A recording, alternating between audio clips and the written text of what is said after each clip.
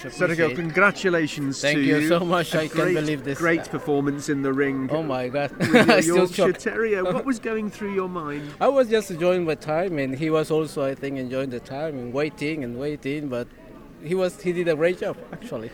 They often say that small dogs become big dogs in the ring. Is that the And, case here? and he actually preferred when it's a big ring like this arena. He loved it because then he can go by himself. You know, he feels free, so he just love it to go around. What sort of a dog is he when he's not in the ring? Oh, it's the most sweet and kind dog you can imagine. He loves to be in your lap, kiss you, and he just wants to be a pet. And that's what he is at home, actually. Has he had a good year showing? Well, not much, because actually after COVID, you have 2 years waiting, no? And he was kind of retired a little bit, but then we decided to bring him back again because he won group second 3 years ago.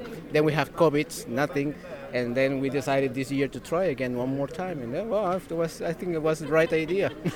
What was going through your mind when the judge came towards you with his hand held out? Actually, I didn't look at. I just hear the name Yorkshire Terrier, so I look and say, "What?" And then I was shocked. I really was shocked. You know? Now you have to relax and come back tomorrow for now, Best in Show. Yeah, actually, we were supposed to leave this morning at 2 a.m. because we came by car. It's impossible to fly, you know, with dogs to England. So we have to fly to Brussels, rent a car, and cross the tunnel.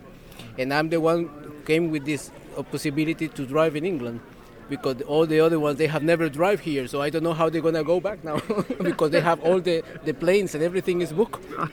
I can stay and buy a new airline ticket, but they can't. Wow. So they're going to have to learn how to drive in England right now. So you were handling the dog. Who owns the dog? The owner and breeders is called Yoshiko Obana, and she's also the breeder and the owner of Juliana, a bitch they won 2 times also here, best of breed at Craft, and a group 3 and a group 2nd.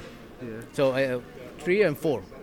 So she's doing very well actually in the breeding, and I think we do a good team.